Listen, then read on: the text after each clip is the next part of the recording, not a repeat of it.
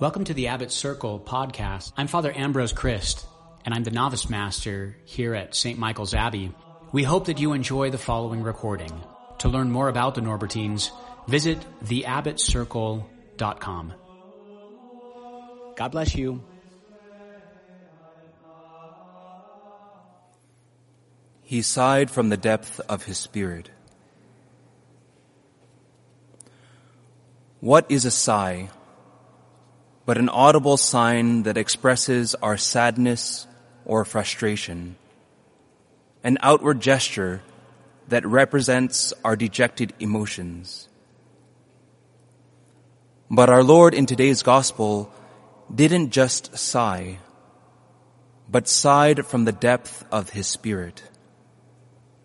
This was no ordinary gesture of sadness from the Word made flesh. Our Lord's sigh reveals a pain and suffering in him that was spiritual in nature. He expresses the deep sadness he feels at the hard-heartedness of the Pharisees. They remain blind and unbelieving, despite the light shining right before their eyes and the wonderful things Christ is doing all around them. They are just like the Israelites in the Old Testament, who wouldn't believe in God even after seeing all the signs that the Almighty had worked for them in Egypt and in the desert. The suffering that our Lord felt in today's gospel was on account of his love for the Pharisees. It came as a result of our Lord loving them deeply and realizing that they were rejecting the grace he wanted to offer them. He saw each Pharisee as a beloved child, created in the image and likeness of God, and blessed with the knowledge, wisdom, and tradition of the Jewish faith. This hurt not because Jesus was overly sensitive and he had his feelings hurt. No, it hurt because of his boundless love for them. So often we hear in the Gospels passages and parables of our Lord rebuking the Pharisees, the Sadducees, and other high-ranking officials that we can be quick to forget about Jesus' love for them. Every strong word he directed toward them was aimed at converting them out of love, in an attempt on his part to shake them out of their indifference and their rejection of his grace. Now, the proud and haughty hearts of the Pharisees wasn't unique just to these church officials, for there have been Pharisees throughout the church's history. For Saints Cyril and Methodius, it was those who opposed their missionary work for the Slavic people. For St. Valentine, it was the Emperor Claudius II, who, on account of his desire for a strong army, banned marriages and engagements in Rome. And when the emperor heard that Valentine was performing marriages in secret, had the priest executed. And even in our own lives, we might label that sibling or that brother in religion as a Pharisee. But are we not seeing the splinter in their eye while avoiding the beam that protrudes from our own? Is it possible that we can be Pharisees ourselves? Are we the ones that are proud and haughty of heart?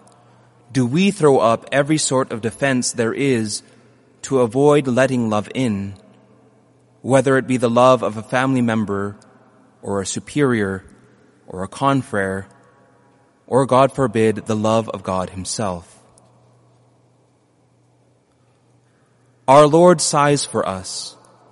He sighs from the depth of his spirit for us whenever we turn away from him in sin, whenever we reject his grace and choose ourselves over what he wants for us. Just like the Pharisees in today's gospel, our Lord utters a strong word to us in order to win our hearts for him.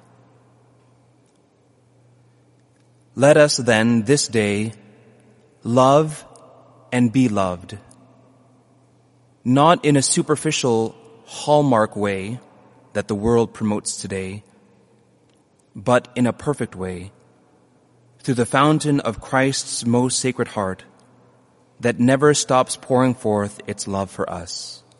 Amen.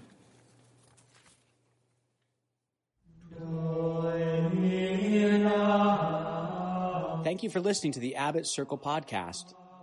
If you enjoyed listening or were spiritually nourished, please leave a review to help our podcast grow. Thanks again. God bless you.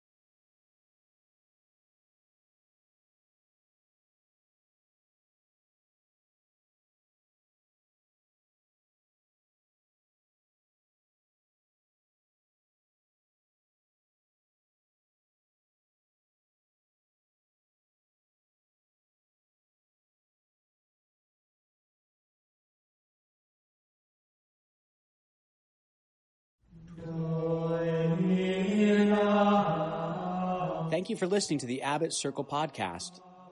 If you enjoyed listening or were spiritually nourished, please leave a review to help our podcast grow. Thanks again. God bless you.